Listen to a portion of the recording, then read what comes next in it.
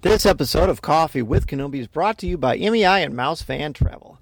For all of your travel needs to the Disney theme parks and the cruise lines, or anywhere you want to go on vacation, although my vote would be Galaxy's Edge, be sure to go to our affiliate link, which can be found on the website, and the show notes are on our Twitter feed, and sign up for a free, no-obligation quote. We are also brought to you by One Nation Coffee, the official brew of Coffee with Kenobi. For the best coffee in the galaxy, go to www.onenationcoffee.com and sign up for a free subscription service so you never miss out on the best coffee in the galaxy. This is Andy Gutierrez from StarWars.com, and you are listening to Coffee with Kenobi with Dan Z. This is the podcast you're looking for. This is James Arnold Taylor, and you're listening to Coffee with Kenobi. I have a good feeling about this. Hello, everybody, and welcome to Coffee with Kenobi, show number 281. We are your spoiler-free place for Star Wars discussion, analysis, and rhetoric. I'm here drinking One Nation coffee out of my CWK orange coffee mug.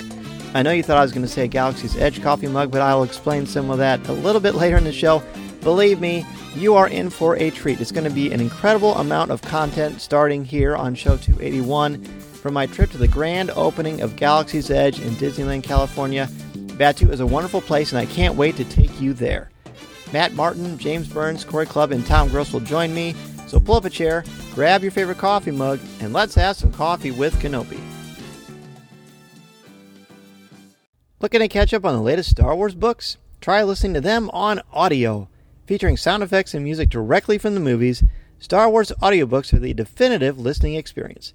From brand new audiobooks such as Master and Apprentice and Dooku Jedi Lost, to our blockbuster movie tie-in editions, you'll have plenty to keep you entertained. Start listening wherever audiobooks are sold.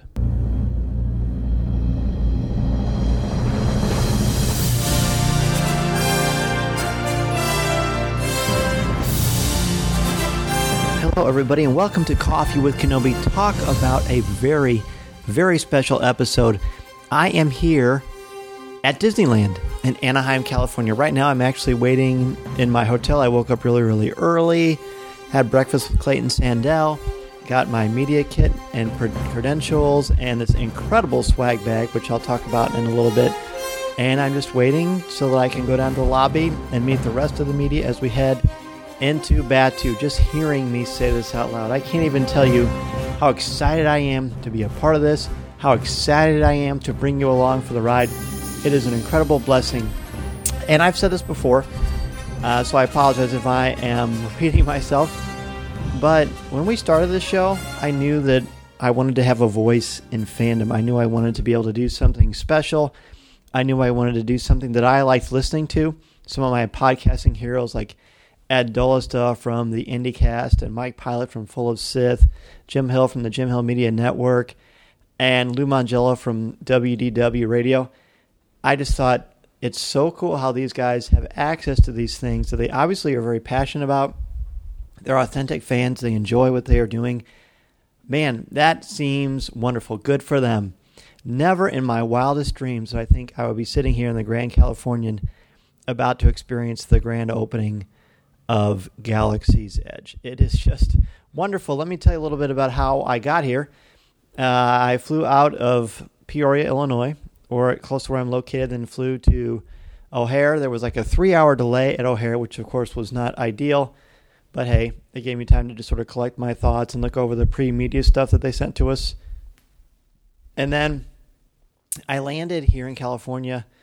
Oh gosh, it was probably about 10:45 or so. No, it was actually a little bit after 11 California time, which for me, for Illinois time, was like 1 in the morning. So it was tricky. I tried to watch Aquaman on the plane, but I was getting sleepy. It's no reflection on the film. I just was a little tired because I'm not used to that. But hey, it's all worth it. And so then I came here. Clayton and I hung out a little bit, chatted. He caught me up on what he did yesterday. And then we woke up, and he and I went to downtown Disney and had some breakfast, had some coffee. I went and got my media credentials. And then now I'm here in the hotel waiting, getting ready to share all these experiences with you. Now, the swag bag that they gave us, they asked us if we wanted to be dark side or light side, but they said it wouldn't matter based on what the swag was going to be. Although I have a feeling people who were here yesterday got the Resistance side, whereas today I got the First Order side, but it's this beautiful black canvas backpack with a bunch of patches on it, including this wonderful patch of Batuu. And there's a card with everything that is in there. I got a First Order Stormtrooper baseball cap. I got the Coca-Cola red Orabest shirt that they gave out at Celebration. I got this incredible phone charger that is really nice. It's got 2 ports in it. It lights up. It says Star Wars Galaxy's Edge, and then it says Disneyland, so that's really nice. I'm actually charging that up now. It was pretty full, but I'm just going to give it a little bit of extra juice because I'm sure I'll need every little bit of it today. We got the 2 books. In fact, why don't I just open it up while I'm telling you? I don't have my phone in front of me so I can look at that. But I've got the 2 books that are going to come out in August. The Black Spire by Delilah S. Dawson. And then I got a Crash of Fate by Zoraida Cordova, I believe. So that's cool. I didn't expect that. There's this nice exclusive First Order water bottle. And then I've got this incredible key. It's basically kind of like a key to the city. It's got the Falcon on it. And it says Star Wars Galaxy's Edge Disneyland Resort Grand Opening Media Event 2019. It's a stunner. I mean, it is unbelievable. All those pictures are going to be up for you. If you've been following me on Patreon, you've gotten to see so much exclusive stuff. I'm actually glad about that because I wasn't sure what I was going to put on there, but things just keep coming to me because I know that you're loving to see it. So be sure to do that. I'm going to go ahead and wrap up here. I'm going to go meet James Burns from Jedi News, and he's going to get his media credentials. And then we're going to go, in a couple hours I have to go to Disneyland to Main Street where the Moments with Mr. Lincoln is, and they're going to have a big panel to give us a bunch of reveals there. So much, much, much more to come. As promised, I am here with the wonderful James Burns. James, welcome back to the show. Hello, good to be here. This is pretty exciting. How about this? We're sitting in the media center. We've done video for that. And we know in less than 2 hours, we're going to be maybe a little longer than that, but we're so close to Batuu. It's finally here, my friend. It is. We're going to be leaving Disneyland and heading to Batuu, and I'm just so excited. How about you? Yes, excited. There's something he and I, you can't see right now, but he and I are both smiling like little boys on Christmas Eve because it's just a wonderful, exciting thing knowing that we're about to experience this. Now, you and I were chatting before, and we chat pretty much daily through a wonderful app. What's the app called? WhatsApp. It's a great free app, and you can call on it, you can chat on it, you can send images, and it's all free. Yeah, so even though James is in the UK and I'm near Chicago, we can still chat all the time, and it doesn't cost anything. So back on May 7th, we both talked about the 3 things we were most excited about experiencing this during this incredible media event. So James, go ahead and read them for us. So I said seeing the Falcon, the ride itself, and tasting blue milk. And you said seeing and walking on the Falcon, the lightsabers, and the feel of walking around Batuu. Yes, and so do you still feel exactly the same, or is it modified since you've learned more information? I think I feel pretty much the same. I mean, the only thing I feel a little bit nervous about is the lightsabers. What about you? No, I'm the same way. I've heard a lot of people who've gotten in for the friends and family stuff saying that the lightsaber line is really, really long, and that may be one of the only things that you do. So I think I feel pretty similar. I've kind of lowered my expectations on that. I think my desire to taste the food has jumped up quite a bit, and, it just looks good. I'm kind of a foodie anyway, and I really just want to go in the Oga's Cantina and try some of those amazing drinks. But really just walking around, there is a B-roll that they sent to us media folks, and I watched about 10 seconds of people walking into the park, and I stopped because I want to experience that live for the first time. Absolutely. I mean, that's the thing I'm most excited about is, we've heard all of this from various people about walking in, seeing it. We've seen pictures, we've seen videos, but I think experiencing that yourself and walking from Disneyland into Batuu, yeah, I'm getting all tingly. It sounds crazy, doesn't it? No. But yeah, I think as Star Wars fans, this is something that we've longed to do for 42 years, and now through the visionary imagination of George Lucas and the wonderful Disney Imagineers, we're going to get to do that today. Yes, it's going to be, we had talked about, everyone listening understands exactly how we feel, and they're the same way, so we're glad you're along with us for this amazing ride. And then there's talk tonight after the dinner and the ribbon-cutting ceremony. You get free reign of the park for a couple hours. And then people talked about getting drinks and dinner and then going to Disneyland and riding rides. I mean, it sounds like the only thing that would make this better is if my family was here with me. Absolutely. I completely agree. Having my family here and sharing it with them would have been awesome, but I'm sharing it with you, which is pretty cool as well. And we've got a few other friends here as well, so we're gonna have a great time. It's going to be great. So much more to come, but I had to get a few moments with James on the air. I mean, it's not often you get to meet with Star Wars royalty. So, hey, thanks, buddy. I'm sure we'll be back on soon. Absolutely. I look forward to it. There's going to be so much to share on this trip, and we're just going to have a blast. Hey, it's Dan Z again from Coffee with Kenobi here with... you're next to Filoni. You're probably my white whale of being on the show. I'm here with my good friend Matt Martin, creative executive at Lucasfilm. Hey, dude, welcome to the show. Finally, thank you. It finally happened. Yeah, and it's not even a full episode. It's just like a little bit. One day. No, it is totally what it is. So I'm incredibly excited to talk about you because I like talking with you anyway. But I know how much this place means to, like, I don't feel like I could get choked up because you love this place. You love Disneyland like I do. What does this mean to you? Oh, this means the world to me. I mean, just the idea that I got to like be Imagineer adjacent was pretty fantastic. And now being here, like the Mark Twain goes like right there on the other side of those rocks. Like that's just absurd, you know. So it's mind blowing. And actually, Saturday I was here for preview day, and I got to bring my mom through, and like that really meant the world because it was like, all right, Mom, this is a physical representation of what I do. Wow, that kind of floors me because I know you're a good guy with your family too, and this is a family atmosphere. I mean, what they've done here, and we talked about this a little bit last night, I don't feel like I'm at Disneyland, and I don't mean that as a pejorative. I feel like I'm on Batuu. I'm in the Star Wars universe. How did you guys come up with this? I mean, pretty early on we decided that we wanted to do a new planet with a new story that really allows guests to tell their own story rather than kind of follow in the footsteps of another character. So yeah, we bandied about kind of what this would be years and years ago, and you know, over I guess 3-4 years now, I've just been helping out develop every little aspect of the land that's, you know, from a story perspective. Right, and of course, you know, like Pirate's Prize and the new books that are coming out in August, they all tell a story. Because I was always wondering, you know, so how's the Falcon get here? Why does Hondo? I can't imagine anyone wanting to give the Falcon a Hondo, but you guys made it work. Yeah, actually, it was funny. I feel like when we pitched the idea of using Hondo in the attraction, I was like, "There's no way Imagineering is going to go for this. They don't know this." And they all knew exactly who we were talking about, and they're like, "Oh yeah, that makes sense. He'll be a fun animatronic." And I was just like, "Wait, is that happening? Are we really going to have an animatronic Hondo?" And like, here he is. It's crazy. It is crazy, and of course, it's so incredibly lifelike, as Disney, of course, is famous for. So let's shift gears a little bit. There are a ton of Easter eggs here. I've seen the Ark of the Covenant, which to me is like the ultimate. I almost was going to say that's the Holy Grail, but that would be sort of, you know, we're mixing. Not actually that. Yeah, exactly. But what can you tell us about some of your favorite Easter eggs? I mean, there's so many. This whole place is Easter eggs. Doc's shop, it's full of them. Some of my favorites. Have you seen the Porg that shocks himself?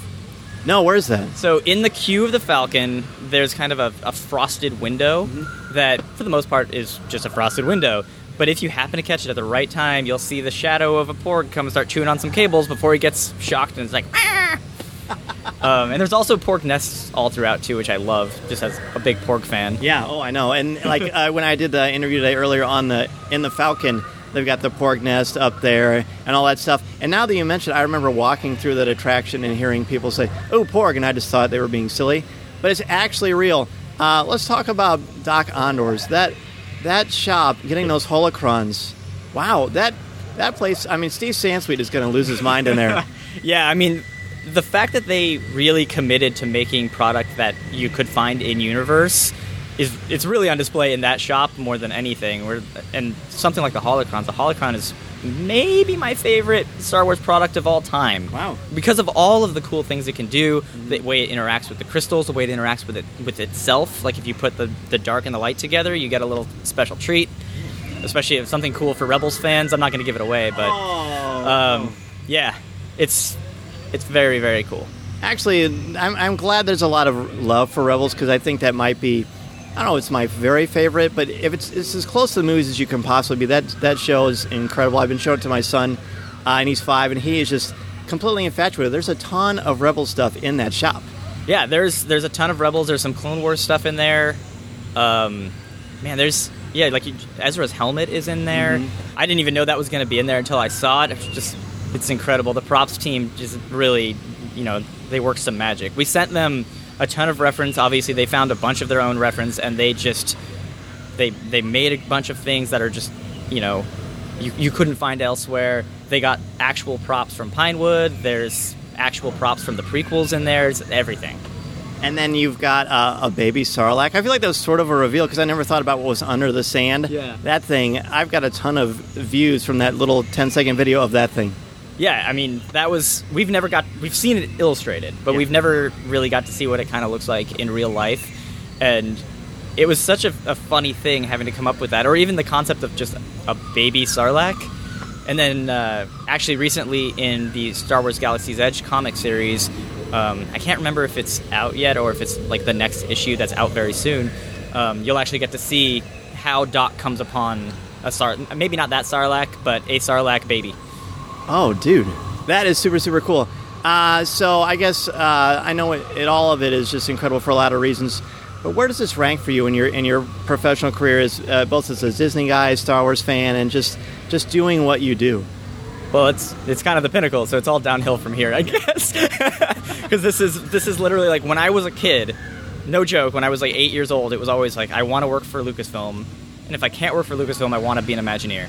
And this is as close as I could get to being both of those things, and working with the Imagineering team and seeing the way that those guys think.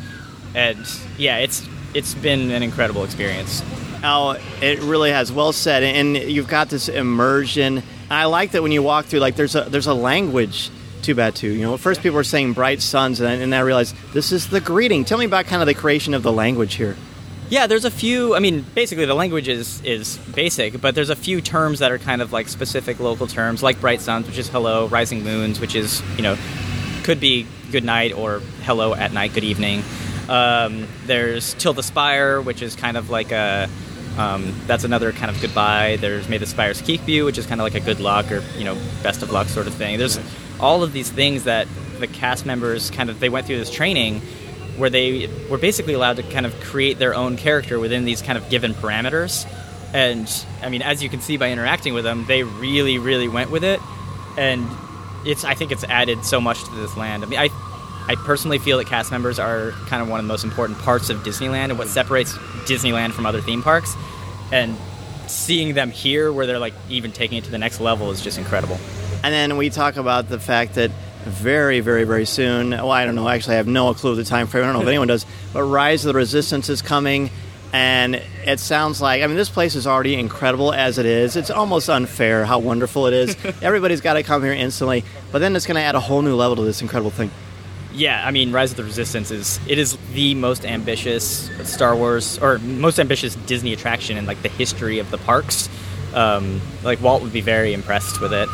And yeah, it will add an entire new level to this park and to the story of the land, because right now, it's already so immersive and so cool, but you're only kind of getting the first order and the kind of smugglery scoundrel side of the story, and just a hint at the Resistance story.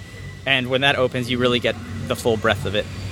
Oh man, I cannot wait. Hey man, this was so great to finally have you on the show. You passed the audition, so congratulations. All right. So I never have to do this again, is what you're saying. I'm off the list. That's exactly right. Thanks so much, brother. Have a great rest of your time here on Batuu. Awesome. Thank you. This is Vanessa Marshall, and you're listening to Coffee with Kenobi.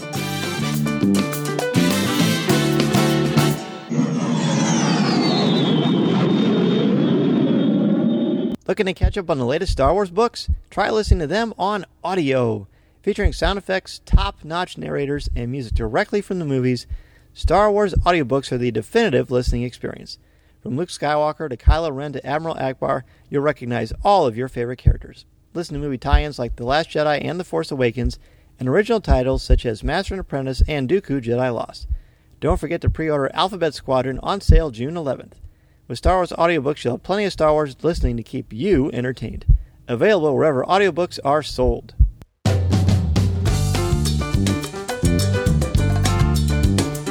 We are back. So now here we go into the nitty gritty of Coffee with Kenobi for episode number 281. You've listened to me talk with James multiple times about from the media center.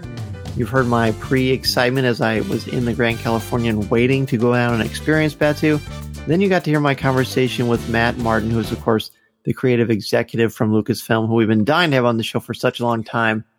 All amazing things. But now, speaking of amazing things, I get to be on with my co-pilots, Corey Clubb and Tom Gross, and we are all just going to talk about my experiences on Galaxy's Edge. They'll be asking me some questions. It's going to be fun. So, Tom and Corey, let's do this. Welcome back to the show. Thanks. Hey, it's good to be here. Okay, so I know you guys are sort of interviewing me, and I'm just sort of conversing, but I want to know. And you guys are. It's always fun when I get to do these things. I feel like I get to bring you guys along in my pocket, and you'll ask me questions, and I'll send you guys pictures and stuff like that. Why we're in your pocket? Come on. Well, because you're on my phone. You're on my phone. Yes. Okay. I was picturing little mice. I thought yeah, like little mice. With your same haircuts. Oh boy. So tell me what you're thinking when you first start seeing my updates and I'm texting you these pictures. Well, it starts out with it's happening, and like then ... right? And then it's like, 28 minutes out, here we go. I'm like, what? I mean, what's going to happen? I have no idea, right? Yeah. Yeah, the Twitter. Before the embargo broke. Feed. Yes. So it's like, I mean, so you've been through, I guess, most of the experience, and you're just waiting for like kind of the sweet spot, obviously. So it's kind of fun to watch you count down, but it's not like a regular like 3, 2, 1 countdown. It's like a Dan's Air countdown where it's like 12 minutes out, 7.5.3 minutes left. I'm ready to go. It's like you're so chomping at the bit. I love it because like I know your excitement. I know your anticipation levels so high just to get the word out for folks. And I know how big this experience is for you. So, I mean, obviously, like you said, we're kind of in your pocket there. Obviously, got the ride along, if you will. And I'm excited to find out. I mean, obviously you can go and listen to you all over the place. You're all over the place doing this kind of stuff. But like, I mean, I thought about this off the air in a sense too. Like we talked about like that I want to ask maybe some hard questions, you know? Yeah. Obviously we'll start out with this, you know, from what I experienced, what I've seen, the pictures they show, like there's a promo that Disney put out, and it has like a child and a parent, and they're running off to see Star Wars Land, and like it's just them, like yeah, and everybody's like, yeah, there's no way it's going to be like just us and Galaxy's Edge, but you kind of got to experience that a little bit. I did. What will be the biggest hang up fans and visitors will encounter along the way at Galaxy's Edge? Sure. Well, that is a very good question. It's a little tricky question. Well, I do want to say really quickly about the me doing the countdown on social media. Before we went, we had a conference call with Disney, and they talked to us about what we could expect. And then was Mickey Mouse on that call? He was that a conference call? He was. Yeah. And then they kept they said, "Look, you have an embargo until Wednesday at 6 p.m. Pacific time." And they were very, very specific about what that meant and what you could do and what you absolutely could not do. And this a little bit, and they said if you don't meet the embargo, then you basically are losing your privileges, which I desperately did not want to happen. I worked too hard and too long to make that happen. So then when you go there are signs, giant signs everywhere in this media center. Don't break the embargo. This is the time of the embargo. On our big lanyards, which are our media passes, the embargo's on there too. We went into this huge panel with a bunch of, incredible people, including Scott Trowbridge, who, basically created drove this whole thing. Doug Chang was there, Carrie Beck from Lucasfilm Story Group, a lot of major heavy hitters. And they talked about the embargo too. So it's just like over and over again, you couldn't do it. There were people, a ton of people for 2 weeks that went in for cast member previews, and they were allowed to go around, but they weren't allowed to take pictures. We were the first people to be able to take pictures of things. But again, we still had to wait until the grand opening before we could start posting stuff, which we did. So now you asked me about the hangups. I think the main hangups, and I went not only for 2 days for the media previews on the 29th and 30th, but I went there the 31st too when it actually opened to the public. to see what those hangups might actually be. Nice. The line, and I put this on Instagram and I put a ton of stuff on Patreon, which I'll talk about later. But the biggest hangups were the massive lines for the collector pins and trying to get into the cantina. It seems, from at least at the time of this recording, riding the Falcon wasn't too bad, 10, 15 minutes or so. But the lines for the cantina were 2 hours long. So if you want to go in there and get a drink from Oga's Cantina, that might be the trick for you. But I think even now they are doing things where you have almost like you reserve like a time slot and you're able to go in for a little bit of time and then they bring the next group in too. So it's sort of a modern miracle. Again, we'll see what happens when I talk with Len Test and other people who do more of the operational stuff, way more detailed than I ever would dream possible. But it seems like they have got this thing so beautifully organized. The reservation system is working. All the cast members I spoke with on the 31st said that there was not the craziness that they expected because people knew when they could and couldn't get in. There were no disgruntled people. I mean, I'm sure there were some, but nobody was talking about that. And I didn't witness any of that. There were massive interstate, those interstate signs they have on the highway that say like left lane closed, right lane closed. Mm-hmm. They had those massive signs by the front of Disneyland. And you've been there with me, Corey. Yeah. And it said, only accepting reservation. Galaxy's Edge reservation holders may proceed. Otherwise, you're not able to get in. In the hotels, they had places where you could go up to check in to get your wristband so that you know what time slot you're allowed to go in. I mean, it was an extremely well-oiled machine. Wow. And Disney's always done a good job, I think, of, I don't want to call it corralling, but it is corralling folks, crowd control, crowd management, if you will. Sure. And they specialize in it, and they do it every single day. So, and the other thing, I want to step back to the embargo, too. Like, that's serious stuff. Folks are like, it's no big deal. It's a big deal. Because here's the thing, like, there's stuff that probably happened you had no idea was going to happen. I mean, they want to surprise people who actually do have kind of some of the ins and outs of behind the stage stuff and give them a little treat, I think. So I think it's very important to keep that stuff, kind of lock and key because that's what makes it fun for everybody else. I mean, obviously people are going to break that, but, I think you did a good job of that. And I think it's hard. It's not that easy at all. So, well, thank you. Very cool. So, Dan, I've got a couple questions. I was going to start by saying, so the group that you were with, was it all media? Yes, pretty much. Yeah, all media from various different places. But I was one of the few Star Wars podcasts. I mean, there was hardly any. In fact, I mean, Brian was there. He was doing some stuff for some writing stuff. Trisha Barr was there. Of course, James Burns was there with Jedi News, and then me. So it was very, very, very select people, and I feel very, very blessed and honored that I was one of the people to be invited. Awesome. That is very cool. So I'm kind of wanting a fan's perspective. So I've seen many videos, from your videos to, say, Clayton Sandel's videos on ABC, as well as a few others. Tell us, it's always difficult on those videos to know what is exactly the entrance. So when you enter Galaxy's Edge, are you looking at the Falcon? What is that like when you are coming into the experience? So you can go in through Critter Country, or you can go in through Frontierland, and then there's another entrance down by Frontierland as well that you can go in. I have my little fact sheet here. I should probably rummage through that while I'm talking to you guys. But every entrance you go in, you have to go on a little bit of a walk before you see the Falcon, and they're so winding, like the roads in the past wind a little bit, that eventually you sort of see a hint of it. And then boom, it's there. It's really a kind of a miracle of architecture, the way that they have it that's revealed. I will say the first time that I saw it, I came in backstage from Disneyland. I've never been backstage at Disneyland before, but I was there a lot over those couple of days. And so like we walked up this massive wall, and I'm thinking, okay, we're going to walk into Galaxy's Edge. Here we go. And we were very excited and feeling kind of calm. And here we go. We're going to see this. And I turned the corner, and the Falcon was boom right there. There was no pathway. There was no lead. I was expecting it. So I saw my mouth just kind of dropped. And I was walking by James Burns, and I held up my hand and I put it on his shoulder, and we both let out this kind of gasp, like this happy and shocked, and almost like it sounded like we were having grief, but we weren't. We were just sort of stunned.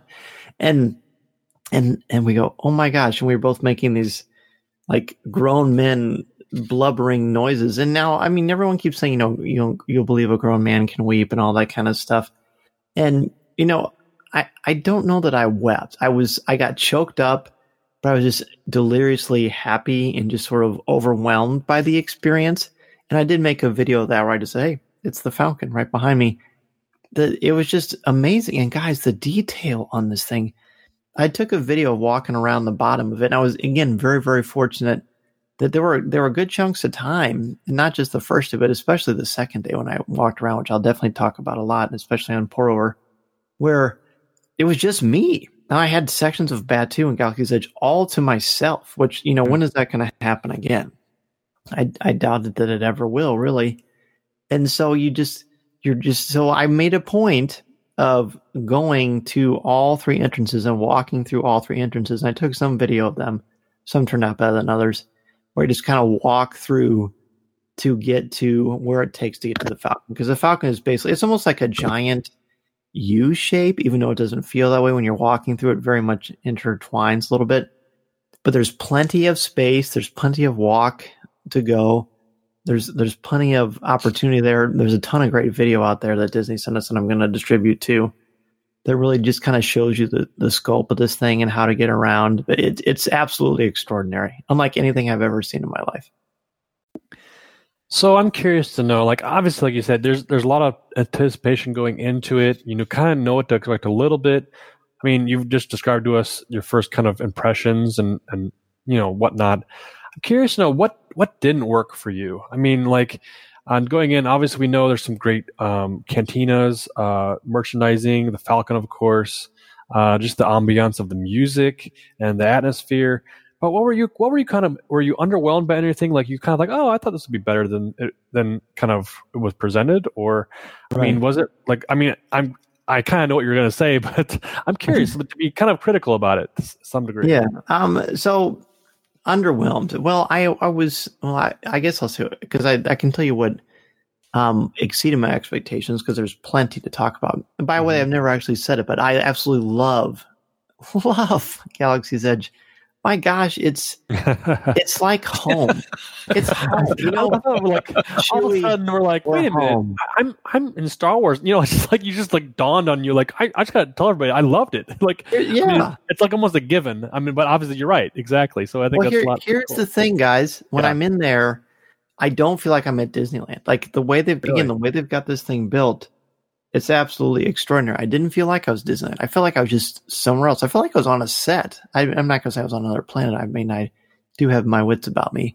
But I did feel like I was on this extraordinary, incredible set that was Star Wars. And it just felt so familiar to me, even though I'd never been there before. But I had, in books and movies and animated stuff and comics, in my mind's eye. And talking about, Star Wars for over 6 years on this show, it just felt like I was home. In fact, it sounds funny to say, but a couple of days have passed since I've been there, and I really miss it. Like, it just when you walk around, you can just sort of see the things that you do. You mentioned the atmosphere. Like, I made a point of walking places where there was no one on multiple occasions and just listening and hearing the sound effects piped in and the music. And like the atmosphere of different animals and beasts and droids and things. And I just thought, wow, they have just taken this to a whole other place. And I know we're going to talk about the Falcon a little bit, but when you're standing in the passenger hold of the cargo or of the Falcon, there's like this low sound of like an engine the entire time. And you feel like you're on a jetway before you're about to board a plane, but it's like the noise of the Falcon, like this ambient noise. Just extraordinary. As far as what underwhelmed me, honestly, I didn't love the blue and green milk. Ooh. I wanted to look. So they wanted to go for the butterbeer thing. The butterbeer is delicious. It's delicious. This is the blue milk is good. I mean, it's not great, but it's good. The green milk. The green milk is probably an acquired taste for people who are much more healthy conscious. I mean, I'm glad I tried them both. They had like a bunch of different cups set out everywhere for people to just grab them. And so I me and Clayton Sandell and Lou Mangello from WDW Radio took turns trying them for the first time together. So that was fun. And there's a Facebook video of that I did actually. But if I had to pick between the two, I would say the blue was better, but I was probably underwhelmed by the blue milk. Okay. But that's just me. So I know we definitely want to come back to the Falcon, and maybe that's where we need to go next. But I did want to ask. I'm assuming just a yes or no. Is the Falcon the centerpiece of that part of the park? Oh yeah. Like all roads lead to the Falcon. All right. So what are some other visual highlights aside from just the Falcon? Right. So you basically, if you come in from the side where the Resistance is. And that's all the way in Critter Country, which they don't have in Disney. For those who aren't aware, at Disney World, they're only going to have 2 entrances. At Disneyland, they have 3 to kind of help with crowd control. And Disney World is, of course, a lot bigger, so that helps. But for this one, there is, when the Rise of Resistance opens, that's going to be a major centerpiece. A Resistance X-Wing is over there. And an A-Wing is over there, and you can get pictures by that. You can, and there's this massive queue, which I was sure to look at and just sort of check out.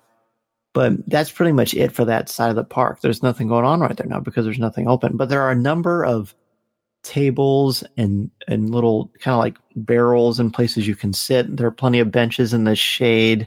There's plenty of places to sit. People were concerned about will I be able to be comfortable? Be able to get out of the crowd and the craziness? Absolutely, you will. So there's definitely no problems there at all.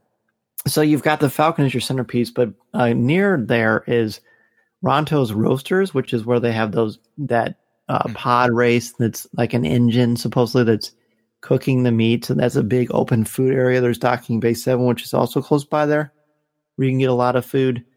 And then at the far end of where the Falcon is the kind of a Resistance, not a Resistance, but a First Order courtyard. Where there are a number of First Order banners. There's this giant, brand new tie called the TIE Echelon, which they use for shows. I watched the show where Kylo Ren comes down this ramp, and there are stormtroopers and stuff like that. So that's kind of a showpiece. That's also right by the milk stand too. And then if you go past the milk stand, there are some bathrooms over there. Refreshers, I guess you should say.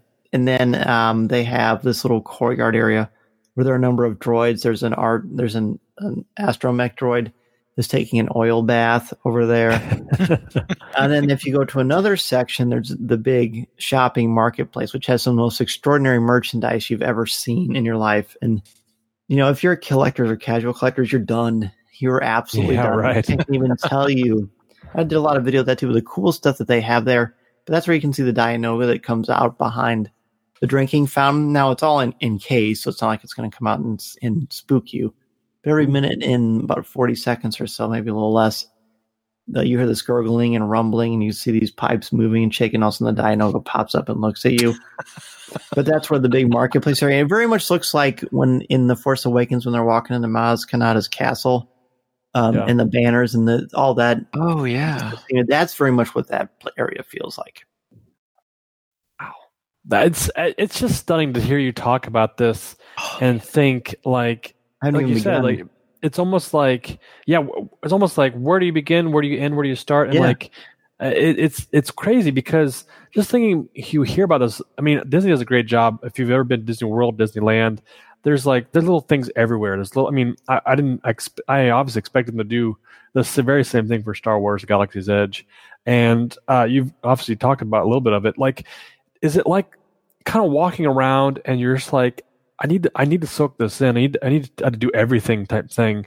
Is there kind of, I guess my question is there too much to do there in a single day? Does that make sense? Because you said you went through like two or three times. So yeah, I went in, I got to leave and enter 3 different times. But the first time we got over there about 11, we went over to Disneyland and we went to the theater where they have the Mr. Lincoln presentation. Mm-hmm. And that's where they did the big panel for an hour. And then we walked backstage and we had lunch. And then they said, okay, it's time to go over there.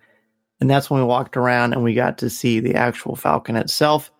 And then we had these agendas, like you had an hour to like they put us in groups. In the first hour, I could go over to the cantina, and then the second hour, I was able to go to Doc Ondar's, and then I was able to go to check out Ronto's Roasters, and then I was just sort of able to go to the marketplace, and I was just sort of able to roam around. So these 4-hour slots that they have for people, there's plenty of time to kind of go around and do stuff. So let's talk about the Falcon. Yes, let's yeah, let's. Yeah, I don't know what else to say other than talk about that Falcon. Yeah, Woo. I mean the ride itself, or the Let's talk about the ride. Yeah, let's talk about the ride, because you told us how detailed it is and how real it is for you. So let's talk about the experience of flying the Falcon. Well, we knew from noon. Let's see, from noon to about 3, we were able to walk around everywhere. So I do want to go back and talk about Doc Ondar's and stuff like that, because it's pretty cool. Yeah. But the Falcon itself, from 3 to 4, we could ride the Falcon. So I thought, I'm riding this thing as many times as humanly possible. So I rode it 3 times during that hour, and then I rode it 1 time at night during the grand opening festivities. So I got to ride the thing 4 times.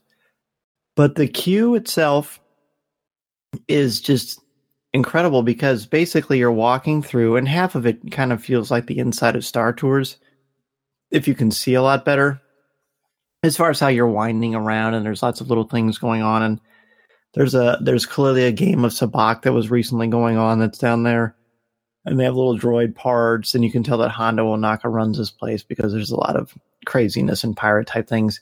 There's this big screen that you walk under that every once in a while a Porg silhouette will show up, and it will bite a wire, and it will fry itself, and it'll make this funny noise. They've got this massive ship down in there too, which I'm not really sure what that is. I guess I should. I'm sure people talked about it, but there's that. But while you're winding through, the Falcon is on the other side of you, so you see the back side of the Falcon. Like, all those pictures you see with people standing in front, you don't get to see the back of the Falcon or the top of the Falcon with the radar dish and a different. The 6 famous disc ports on the top of the Falcon on the back. So you get to see all of that. And it's just, again, it's more just like an absolute feast. And you just keep thinking, I can't believe I'm looking at this thing. Just incredible. And then you walk into this little bay area where these doors open up. And that's where Hondo is. And there's like a 1.5 minute audio animatronic of Hondo. And he talks to you. And you see the Falcon. I guess I probably is pretty clear right now, but there are going to be spoilers for the Falcon and for the attraction. If you don't want to listen and want to be completely fresh, then feel free to pause and fast forward about 10 minutes or so. Okay.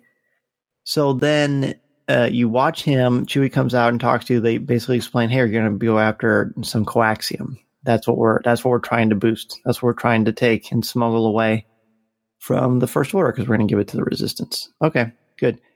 So then you walk in some more, and all of a sudden, you're in the passenger hold of the Falcon.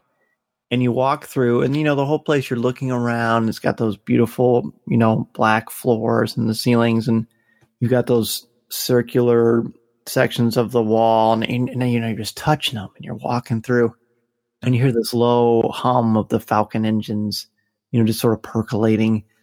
And then you turn, and there's the huge, massive couch and the Dejarik table, and it's all lit up, and it just looks splendid. Now, so, at Celebration Anaheim, Corey and I got to sit on a fan-made set. In fact, that's a picture that's in my studio, so I see it every time I record. So there's like some precedence there, So that was nice. And then when I got to go to the solo premiere, I got to walk through a replica of Lando's interior of the Falcon, which the bridge itself was fairly similar, although it was a lot cleaner. The Falcon cockpit was much, much smaller than this one, but it was there. There was something to compare it to. But this, do you remember? You guys remember seeing pictures of me outside of the Millennium Falcon from the solo premiere when it was behind me? Yeah, yeah. That one, that's a third of the size of of the real Falcon. Wow, so that shows you. And you can tell in the pictures scale too. And the inside is the same kind of scale too. It's so clean and pristine and beautiful, and you're just walking around thinking. And I actually said to the Disney people there, "Can this just be my bedroom? My wife won't mind." Yeah. And they said, "Well, there are other people who probably want to come in here too, so I don't mind." So then you go around. You can take pictures there. You can look at stuff. There's a lot of little hidden gems behind the Dejarik table. Is like Luke's helmet from A New Hope and a bunch of other little goodies that I will wait and let people see. But they're to say there are Easter eggs in Galaxy's Edge is not selling it, because there's just stuff everywhere, and it's stuff for movie fans. There's a ton of Rebel stuff. There's a lot of great Clone Wars stuff. There's just there's stuff from the comic books, from the Galaxy's Edge comic book miniseries that's out now. It's unbelievable all the things you can catch. So when you do that, and they give you these different little cards, they're about the size of bookmarks, but they're a little bit thicker, and it says like gunner or pilot or engineer, and there's 2 of each one. So there's going to be 6 cards thrown out, and they're like, this is the green crew, this is the the brown crew, this is the purple crew, and they say, okay, blue crew, come over this way. You know what I mean? So that's how they segment who's going in where. Hold on, I need to get a drink of water here.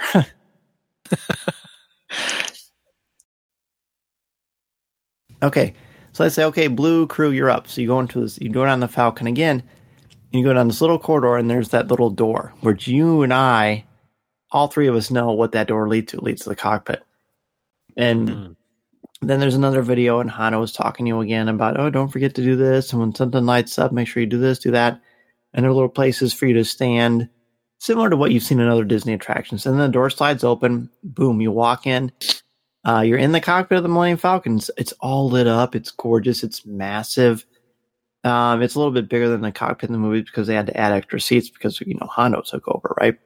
So you sit down and you put on your seatbelt. It's just a lap belt only, no shoulder strap. And then they have you pull on that yellow tag, or that little yellow rope to make sure the seatbelt is on. And before you know it, boom, it's time to roll. And so I tried 4 of the different positions of the 6 in the cockpit. I tried the pilot side in the front right. I tried all 3 sides on the right. And then I did the engineer side on the back left. So I haven't been the pilot on the left or the gunner on the left, but I've done everything else. So you don't get to pick that, right? You say you're just handed that. It's just more. You're handed it based on where you're standing, but you can say, like I was like, hey, I want to be the pilot this time. I want to be this time. And Clayton had told me, and here's a hot tip for everybody: if you want to be the person in the Millennium Falcon that sends the ship to light speed, you need to sit in the pilot side on the right. So that is what I made sure that I did for the very first time. So that's what I did. And the people I was with, I neglected to mention that to them because I wanted to do it. And I did. Convenient. You snuck it. You snuck it out from under him. I did sneak it out. What's kind of cool is you go to Lightspeed twice on the ride. And the second time I did, I think I came out too fast because it's not like I have a road map of when to come out of Lightspeed. You didn't ask Chewie on the way in? Yeah, I forgot to ask him. He was busy. I bet. And so then I found myself in an asteroid field. And so it took a while to kind of get through that. And I know that was unique because the next time I went on, then I was the gunner. The other person who did Lightspeed didn't do that, and we didn't end up in an asteroid field. So there are different variations that they do, which is kind of cool. The gunner thing isn't really all that spectacular. I mean, basically, you're not holding a joystick or like some sort of a wheel to pilot. You're basically just pushing a button and blasting a console. And there's a missile button, that kind of thing. I might say though, and also when you're the pilot on the right hand side, you're in charge of up and down, whereas the pilot on the left is in charge of left and right. So that's how you pilot it together. My favorite thing might be the engineer, because you have to keep fixing it when it gets blasted. You have to fix the shields or adjust stuff. And like when it turns off, you can turn on the Falcon again. It does that little kick and it roars to life, and there's a bunch of stuff that lights up, and you feel like you're really doing something. You know what I mean? Yeah. Which is really cool. But the piloting part, it might have been because it was my first experience. I wanted to do a good job. And Hano's screaming at you the whole time, and Chewie's roaring, and the people in the back, look out. So it was actually a little bit stressful because I didn't want to crash the Millennium Falcon. And so it was a little hard to kind of go up and down. And at this point, I'm not sure how interactive it actually is. It's hard to tell. It really is hard to tell because there's just a ton of stuff going on. And besides steering or piloting or blasting, you got to hit all the little lights at the right times and the levers and stuff like that. And it does make a difference. I mean, I heard a bunch of people talking about how they felt if they didn't hit something in the right timely fashion or what have you. So it definitely makes a difference. Dan, I've ridden Mission Space, and it's kind of that same idea. Everybody has a role to play, and you have a timing thing. Yeah. And I'll be honest, I do not like that ride. It's nauseating. It's It doesn't feel right. It's claustrophobic. I mean, I don't want to compare too, but that's kind of what I'm coming from, I guess. Right? Does that make sense? No, it does. Even like where you line up and what role you have. Yeah, exactly. Like so, I mean, that, but multiplied times 10 billion. Gotcha. And you're not claustrophobic at all. Multiplied times 10 billion. I can do the math. Hold on. Do that. And when you come back. When I come back, I'll come back with it, sure. No, honestly, it's not claustrophobic at all because the Falcon's a massive cockpit. Mm-hmm. And you do have things you need to do. But in the mission space, you can push every button or not push anything and it's 100% the same ride. Here it does change what happens. Is it? I mean, I'm curious to know too. You said you queued up and before you get into the cockpit room, and just the way the ride works is how many cockpit rooms are there, like that you could kind of queue up for? What's that like? No, I don't know. From what I could tell, there were 3 or 4. Mm-hmm. But the queues you can go to the left or right side. So I'm not entirely sure. But like I said, when it was open for these past couple of days, it seems like the Falcon line wasn't too long. So interesting. Now they've got it crowd controlled because we've got reservations for the next 18 days or 4 years. Mm-hmm. Yeah. No, just 18 days that it's going to be open. And when you really be able to tell what it's like is when it's open season after June 28th. But no, it's a really fun ride. People are asking me, is it my favorite ride that I've ever done at Disney? No, it's actually not. It's really not. I still think Avatar is the ultimate ride, and I've been told by people who would know that when Rise of the Resistance opens, that will 1,000% be my favorite ride. So I'm looking forward to being able to tell you if that's true or not. So it's fun. It's a really fun attraction. It's kind of a great thrill and just the experience. And then when you leave, depending on how well you did and how many things of Coaxium you captured, will depend on what Hondo tells you. And you get little points and you keep track and you can keep score.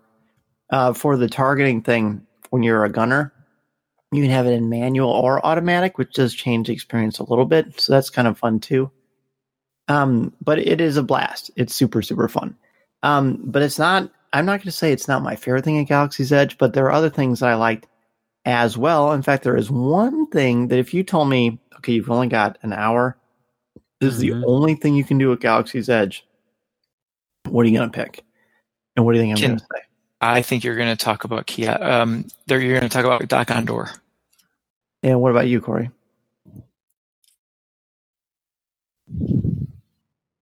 Which one, Corey? Which one do you think I'm going to pick? Corey's speechless. Oh, I'm sorry. I was on mute. I was speechless for a minute. I'm sorry. Good gracious. I was kind of envisioning myself on the Falcon. Yes. Yeah. No, Doc Ondor, I agree. I think it seemed like that's one that was a big hit for you. Okay. So would it change your mind if I told you that Doc Ondor's is not where you build a lightsaber? Yeah, I guess I got those confused. Maybe I thought so. Doc Ondor's has a bunch of incredibly unique collectibles. It's got the holocrons, Sith and Jedi. It's got extra Kyber crystals. It's got all the legacy lightsabers, which basically means any lightsabers that were in Star Wars already that have already been built. Mm-hmm. They had the cheapest one was 108. Wait, I shall check my phone. I'm looking at that, but it's the cheapest one was Darth Vader's, and his was, in fact, let me look at this. I know the most expensive one was not Vader's, but it was Ahsoka's. It's from Rebels. It's $199, but you get both of them. So that was cool. They had the Jedi Temple Guard yellow lightsaber hilts from Rebels, which I thought was fantastic. That's really interesting. Oh, it's really cool. Okay, so Vader's is $109.99. That's not bad though. It's really not bad. So as you were showing the pictures, I saw some of the prices, and like they're like 100, 125, 150. I thought like if you're looking for an exclusive thing to get, you don't have a lightsaber replica. I mean, this is a really choice place to go to get one. It's the best.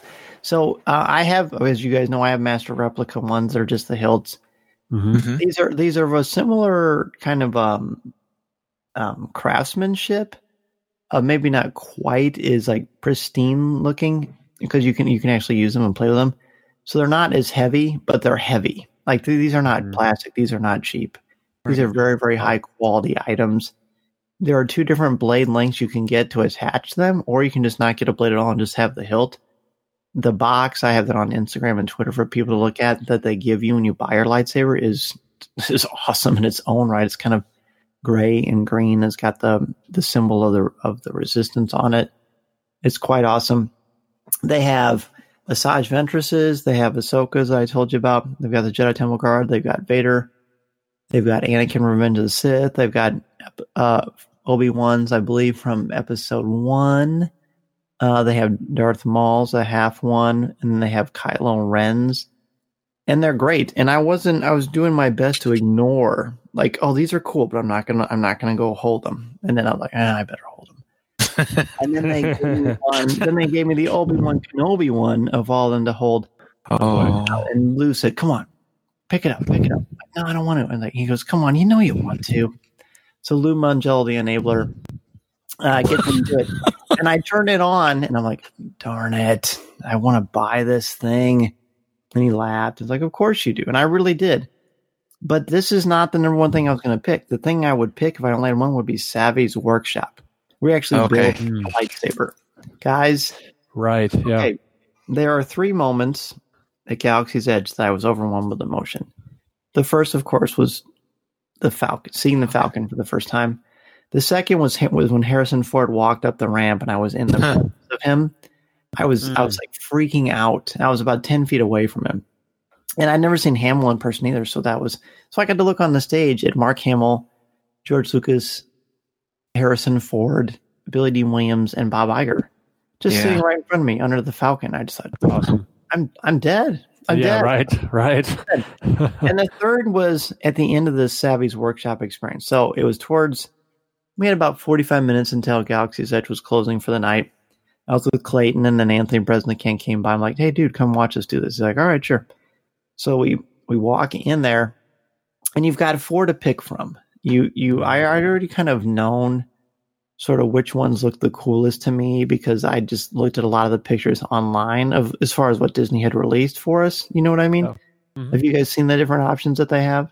A couple of them. A couple. Well, I put them on our CWK Instagram too, so check them out. So you've got the Peace and Justice one, which is what I picked.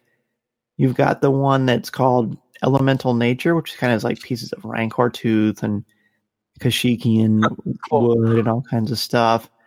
You've got the one that's called Protection and Defense. And then you've got the last one, which of course you could probably guess is the Sith one, is Power and Control. Now the Power and Control one is really, really cool looking. I almost picked it. And whatever one you pick, there's a pin that's assigned to that. And you put that on your shirt, and then when you're inside Savvy's Workshop, that's how they know which kit to give you. You know what I mean? Nice. Gotcha. Because it's a story.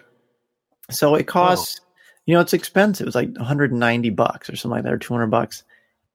And you're like, well, I'm not going to pay that. And I wasn't going to. But then I just thought, well, I'm kind of a nut for this sort of stuff. And since I'm here, I might as well do it. This is like a 20-minute experience. Have either of you done the wand experience? I was gonna mention that, Dan. We did that two summers ago, maybe. And I'm not a big Harry Potter fan, And it was like you say, you walk in and the kind of experiences you work in the workshop, and it's very similar to what you're describing here. I mean, a little bit different, more cramped. But and I was like, I don't know. I'm not a big Harry Potter. I'll just go with my son because he wants to do it. And I was really excited. This is cool because it was fun. They did a good job. And like you said, it's very unique. It's not just like here's lightsaber, here's lightsaber, here's lightsaber. Or I said lightsaber. I mean wand. But they're just handing this out and letting you go on their way. But it is like an experience to customize or to hold and just feel the grip or the touch in general. Like I think this sounds like very similar to that. I think that's a cool way to do it. Now in Harry Potter's wand experience, at Ollivander's wand experience, does everybody get a wand? No, you don't. I didn't think you did. It just gets you in. It gets you in a store, right? Mm-hmm. And you can walk around. There's like an experience where they describe the store to you and how wands are chosen. There's a kind of like this. They chose someone from the crowd, and they like kind of say, "Oh, try this wand," and so it like bonds with you. And they do some like animatronic stuff, and it's kind of fun, and everybody has a good laugh. And then they bring you into the store, and in the store, it's you're welcome to purchase something, and like there's wands of all levels, of course, the apprentice up to the magical movie style props that you can get, and so it's or you can just exit and that's it. Experience over. Well, it's okay. So people were comparing them, and they're different experiences. And I love Harry Potter. I think Harry Potter is wonderful. I think the books are literature. For this, everybody gets a lightsaber. It's 14 people in the room at a time, and they talk to you. This woman in my experience came out and talked about the lightsaber, the mystical weapon of the Jedi, and it's Batuu takes place after the Last Jedi, so that's kind of where we're at in the story, because you're part of the canon, right? When you're inside Batuu. Ooh. Yeah. And then they tell you basically what they do, and they ask you some questions about them, and then they say, all right, it's time for you to build your lightsaber. And they walk around, they look at your pin, and then they get out these kits and they put them in front of you. And I took a picture of mine, and there's a number of options you have to choose from, because you design the look of this thing, you design the hilt, you design where the emitter is. It's because you want, and then you basically screw them on. And again, they're very heavy. They're a very, very high quality item. And then in this wonderful, incredible moment, they say it's time to pick your kyber crystal. And by the way, when they talk about kyber crystals, it's like timed. They must be on some sort of a timing mechanism, because they talk about the blue ones. Also, the entire room is enveloped in blue lighting, and then they play the music from A New Hope, and then they talk about the green. And then they change the music again. I have goosebumps talking about this. Yeah, this is cool. Oh, dude, you're going to die. It's the best. And then there's the red and the purple. And they bring them out in these huge, massive containers, and they're all glowing. And there's little pieces of plastic, but it just feels like amazing. Right. So they're doing that, and then it comes to me. And I knew beyond a shadow of doubt before I was born what color I was going to pick. I was going to pick blue.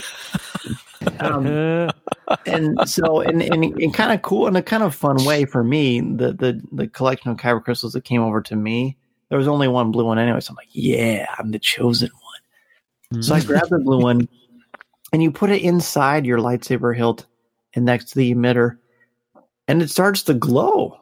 The kyber crystal glows inside the lightsaber. Yeah. And then you put the thing on top, and you do these other things, and blah, blah, blah. And then they take them. And I'm not going to explain to you what happens. And I'm not going to tell you what happens when you turn them on or how they make that happen, because I don't want it to be ruined for you. I guess I could talk about it on pour over. Maybe that would be the fair way to do it. So I want to know. I got to know. Okay, I'll tell you on this week's pour over. Okay. But for everyone else, like I wouldn't want this ruined for me. Like I would be really disappointed. So I'm going to save it. But suffice to say, when it was done, I turned on my lightsaber, I cried. I was like, oh my gosh, this feels like it's really happening. And it was just so wondrous and wonderful. And everyone in that room was just completely entranced by the experience. It was so magical. Then they give you this giant black zip case basically to put it in so you can bring it with you on the airplane. I shipped mine. Pro tip, everybody. Do not, for the love of Yoda, ship these things. Carry them with you through security and just deal with whatever happens. It was too much money for me to ship it. Oh, bummer. But I froze and I shipped it, so I don't know. But I feel weird saying it's the best thing, because they're all the best things. They're all really, really cool. The cantina is wonderful. I haven't even talked about the cantina at all, but the cantina is great. People were worried about, it's going to be too small. It's going to be blah, blah. It's going to be kitschy. It's none of those things. It's the perfect size. There's plenty of room to walk around. Rex is there from Star Tours as the DJ. The music is fun. It's beautifully lit. The music is great. As in Captain Rex? Captain Rex. Yeah. DJ Captain Rex. DJ Rex. And it's still Paul Rubin doing the voices. I heard about that. Yeah, I went in there, I think, twice. And the only downside, no one's going to play any sad violin music for me. I got to go to Galaxy's Edge for 2 days unobstructed, but they didn't let you order any drinks. Pretty much, here's some samples. You can try this. Oh, okay. So that was kind of what happened there. But the canteen is great. Like it's something that people are going to want to hang out at, and I sure do. I mean, someday the three of us are going to record inside the cantina, and it's going to be pretty great. But it's that's kind of a massive overview of Galaxy's Edge, and I'm going to have a ton of shows this week and next. talking about it in more detail with a lot of different people, but I had to have my guys on and talk to you guys. Absolutely. Now, to be fair, I mean, we have more than we're going to talk about. We're going to do them on CWK Pro, so if you want to listen, just $5 a month. But we didn't want everyone here on the main show has been with us since the beginning to not get a chance. I mean, I've told you everything. I've told you my major thoughts and feelings and reflections and all this stuff, what I thought of them. I guess there is one story that I haven't gotten to tell you guys yet. I haven't got to tell anybody yet, unless I listen on CWK Lens. And that's about how I met Alden Ehrenreich. Yes. Yes. Did I tell you that crazy hat? I haven't heard it. Yeah, that crazy hat. Crazy hat. So the second day of the media event, I'd already been through Batu twice. I've been through the grand opening. I've been through the ceremony, which again was amazing. And one quick thing, real quick. The Falcon attraction is different at night. It's probably better at night. It just changes. I wondered. When you come back, it's much different. I was really quite happy with that. And the Falcon at night is completely gorgeous and stunning. I mean, it's just a masterwork and architecture and lighting and angles and cinematic wonder. It's just great. So I've done it twice. I've been on the ride 4 times. So I'm going through, and I'm in the hotel in the morning. I had breakfast with Lou Mangello and Becky Menken from Mouse Fan Travel, and then I met Chris Pirillo. The great Pirillo from all the great stuff he does on YouTube. He's a massive Star Wars fan. So the 4 of us went and got coffee and stuff like that. But then everybody kind of went their separate ways, got to do interviews and things like that. And so I'm walking down towards the main convention entrance for the media. And I look up, and here's Alden Ehrenreich walking right towards me. He's surrounded by family. I'm like, oh my gosh, Lisa would pass out and die, right? And I really wish she could have been there, Lisa. By the way, I did send her this picture before anybody, because I'm like, I better do my confession first, because she's going to be like, she's the biggest Solo fan in the world. So he looks at me and he makes eye contact, and then he just turns and he's walking with his family. And I'm like, wow, okay, what do I do here? What do I do? Should I do anything? I should probably let him go. I'm really close to where he is. I mean, I've seen him at the junkets before, but still, there you go. So he turns towards the media entrance that I'm going to. I'm like, all right. So we're walking through the door, and he starts saying something to his brother or somebody about riding the Falcon and what that's going to be like. And I said, dude, it's awesome. And Nelson, he looked at me, and he just like, it's almost like we were college friends. He goes, have you seen it? Have you ridden on it already? I'm like, yeah, I rode it 4 times. He goes, are you serious? What's it like? So I'm giving Alden Ehrenreich tips on flying the Falcon. Yeah, you're giving Han Solo tips on how to fly the Falcon. I love it. Yeah, and then so we're walking and we're talking about it, and I said, by the way, if you want to be the person to go to Lightspeed, nice. Sit in the pilot side in the front right. He's like, okay, cool, thanks. So I shake his hand. He walks into the media entrance, and I think, I just told Han Solo how to go to Lightspeed on the Falcon. Yeah, right. That's perfect. It happened. It actually happened. So I'm retiring. Nobody's done. Yeah, right. See you later. Yeah, this is you can't really top that, honestly, right? No, you can't top that great? other than showing how Luke had to turn a lightsaber on. But yes, and it's canon. Dan, you're canon. You told him how to go to Lightspeed. That's right. Oh my, that's amazing. Well, now, yes. So then, of course, I took that picture and we broke our Twitter account because we got a lot of love for that. So it's great. But I want to thank everybody. One thing, I really believe this very much. This show, Coffee with Kenobi, has been an incredible success. I'm very, very blessed. I'm very, very lucky. But I also believe that the harder you work, the luckier that you are. I also believe that in times of great success, that's when you can tell who your friends are, because that's who the people who come up to you and support you when things are going well, not when things are going bad. Now, that's a whole different thing. That's a different psychology. But when things are going well and people are excited for you and they're living vicariously through you, that's when you know those are good friends. And I'm talking about you two, of course, 2 of my favorite people in the world. Of course, my family, my amazing wife who does all these great stuff so that I can do these cool things for Coffee with Kenobi. Mr. and Mrs. Draft Prawn, Aaron Harris, Dave Motters. There are a ton of people who've been incredibly cool and supportive about this experience and so much more. And I thank you guys so much. This experience, as I said at the top of the show, was the number one thing I've been looking forward to doing since I started the show.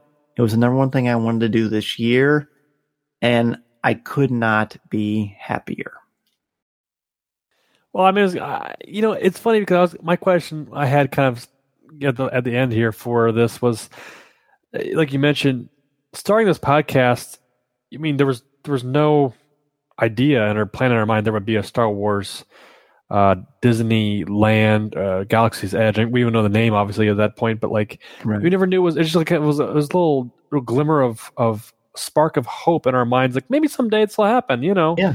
Maybe someday I'll be a basketball player, But it's the fact that like this is like raw, pure, like fandom. And this is to the nth degree of an experience that you almost think that with this, that'll never happen. It'll never get there.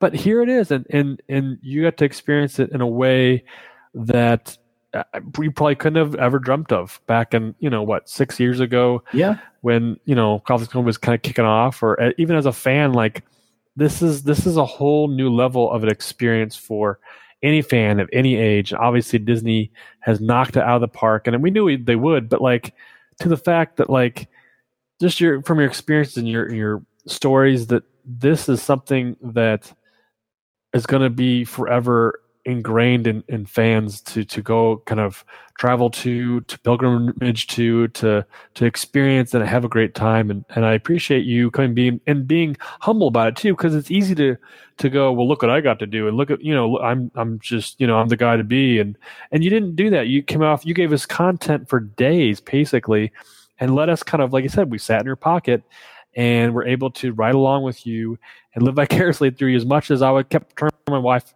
going, oh no, he's tweeted something else out now. He's got something else. Look at this now. Look what he's doing now. Can I just call him? Can I do?